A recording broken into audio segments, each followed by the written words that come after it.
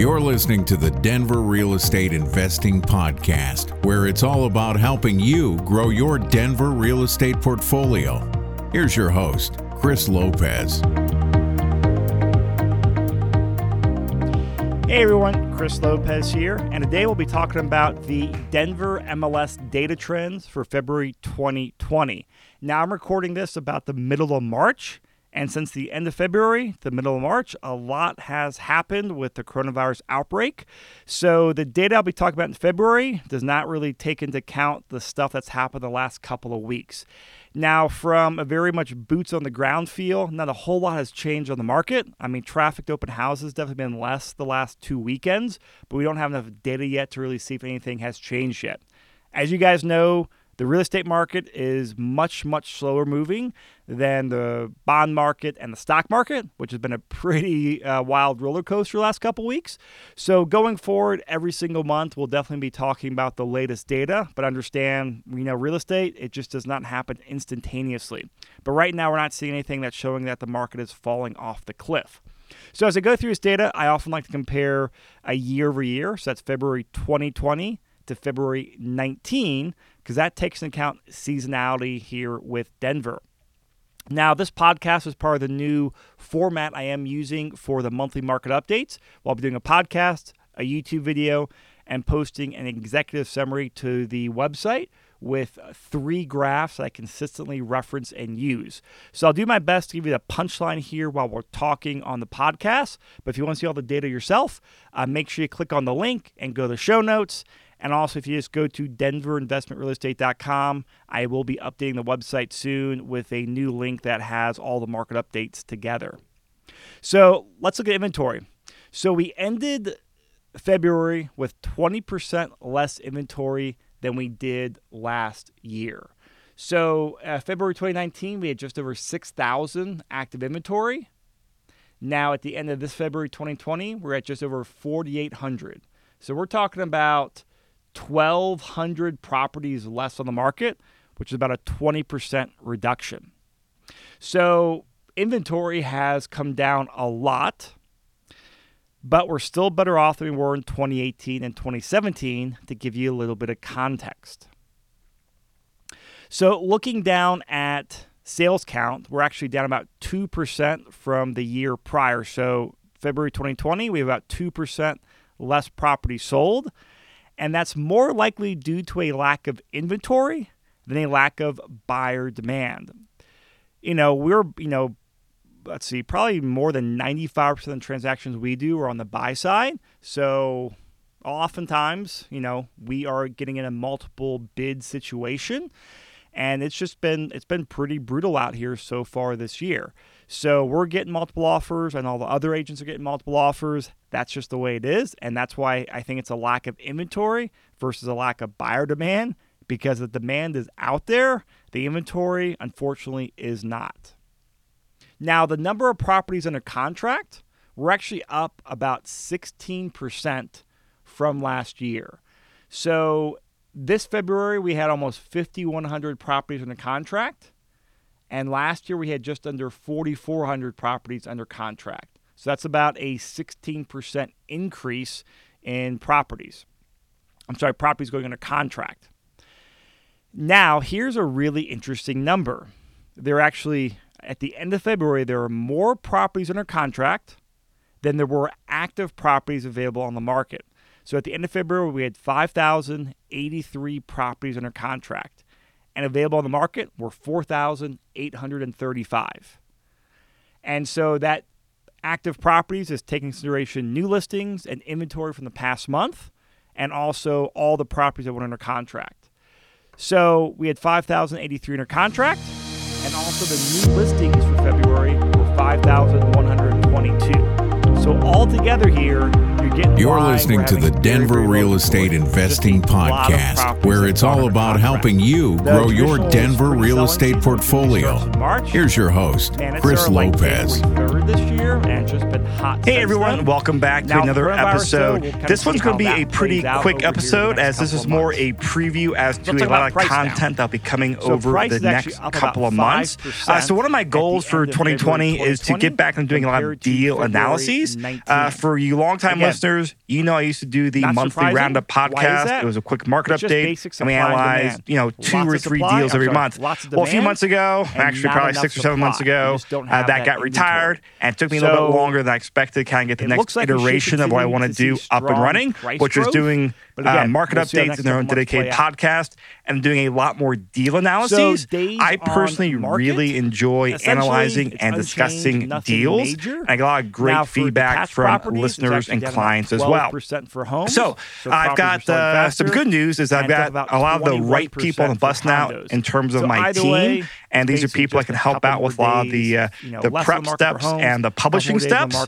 And that's just a lot of the details and getting everything ready, getting things published, and just eats up a couple hours every time I want to do a deal analysis. And as I've gotten busier, it's just gotten harder for me to do a lot of that prep work and post work myself. So all the people are in place. We pretty much got the systems in place. So now we're going to do a bunch of deal analyses from deals that I've closed here in the last couple months with my team. And then once we do these deals, we'll be doing a lot more going in the future on an ongoing, regular basis because we'll have the process built out, we'll have the systems in place, I'll have the website set up or that section of the website rebuilt and set up. So it'll be nice and organized and just a great way to build a gigantic reference library is kind of the end goal with all this. And then once we get through this initial course, this initial series, I should say, my plan is to take all of these deals and then publish them into or print them into a color booklet. And that way there's actually a physical booklet to sit down, so as far as, look at deals, review deals, see all the numbers, see locations, see all the pros and cons. Showing trends, and that's something I'll be giving away to people that come meet with me for investing strategy, and of course to all my clients. So that won't be out for a couple of months from the day I've been recording this. So we're probably talking, quarter 2 in 2020, maybe the beginning of quarter 3, but I'm hoping for a quarter 2 here in 2020. So what I'm going to do for the next probably like 20 podcast episodes is the vast majority will be on just analyzing a bunch of recent deals that we've done over the last 3 or 4 months. But before we get into that, there's a couple things I want to discuss or some other episodes I want to record before we do that. The next episode after this will be on how to find deals using the deal quadrant.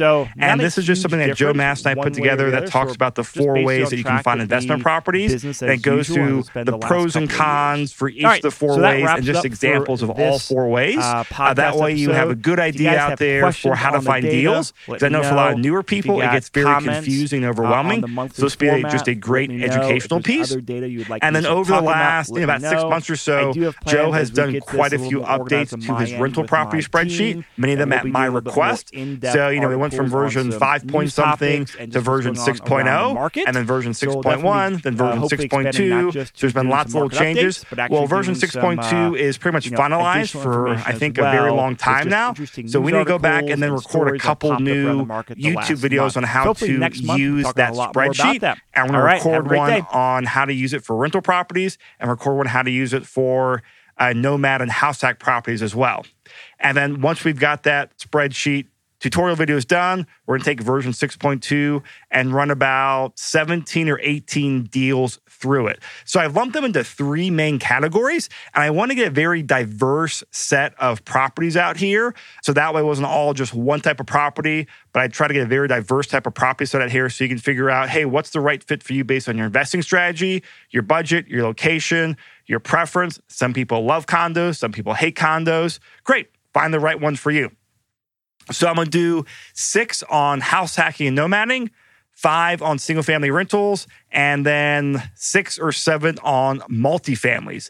Now, I have not recorded these yet, so I might add a few more as we get going, but I'm doing at least 5 in each category. So starting off with those house hack and nomad ones, so those are the owner-occupant properties. Here are the 6 I've identified so far. One's going to be a family nomad purchase in a townhome in Littleton.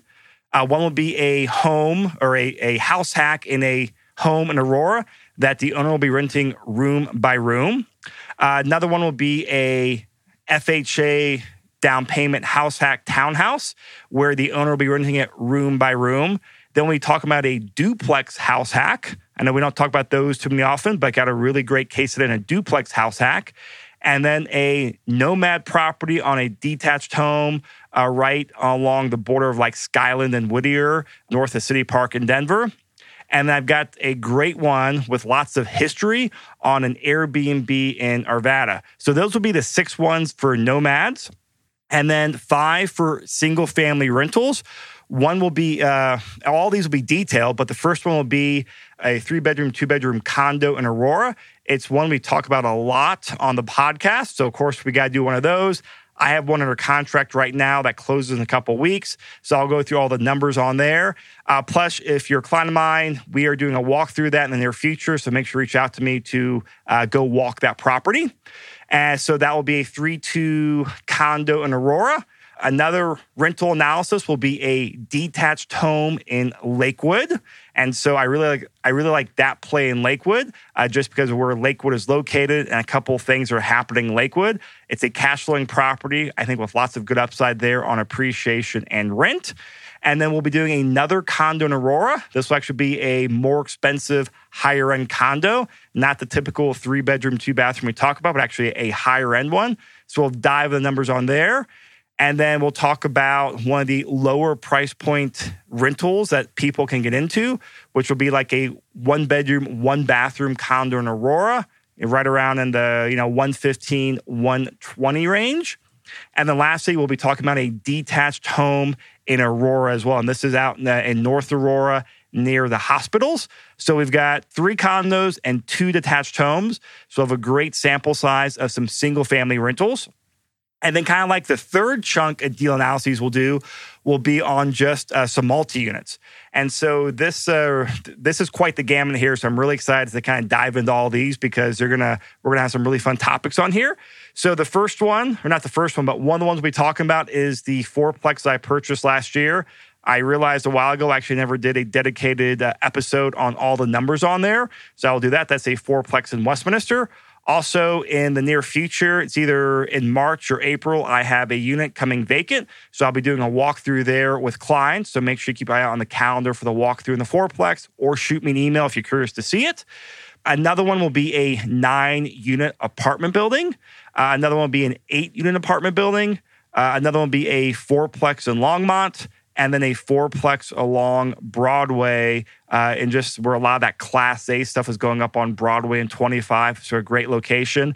And the last one we'll be talking about will be a 15-unit apartment building with a really neat value-add play that can really increase the rents and also increase the rents, increase net operating income, and therefore increase the value. We're going to actually give the owner the opportunity to take out a good chunk of money to then go out there and buy more properties with it. So that's the plan right now. So that's going to be the majority of podcasts for about the next 2 months. My plan is to do about 2 or 3 of these a week until I think around May or so was the plan I had. Of course, I'll be interjecting a couple other podcasts. There were some market updates and just some other interesting topics I find. But the main focus for the next few months is going to be going through all these details. So that way I've got a great library built up to share with clients, to share with other investors around Denver. And then also this will allow us to work out the process for my team and I. So going forward, as we keep doing more deals, we can keep doing a really great job of collecting the deals, analyzing them, and then sharing them. So be on the lookout. If you've got questions, reach out to me.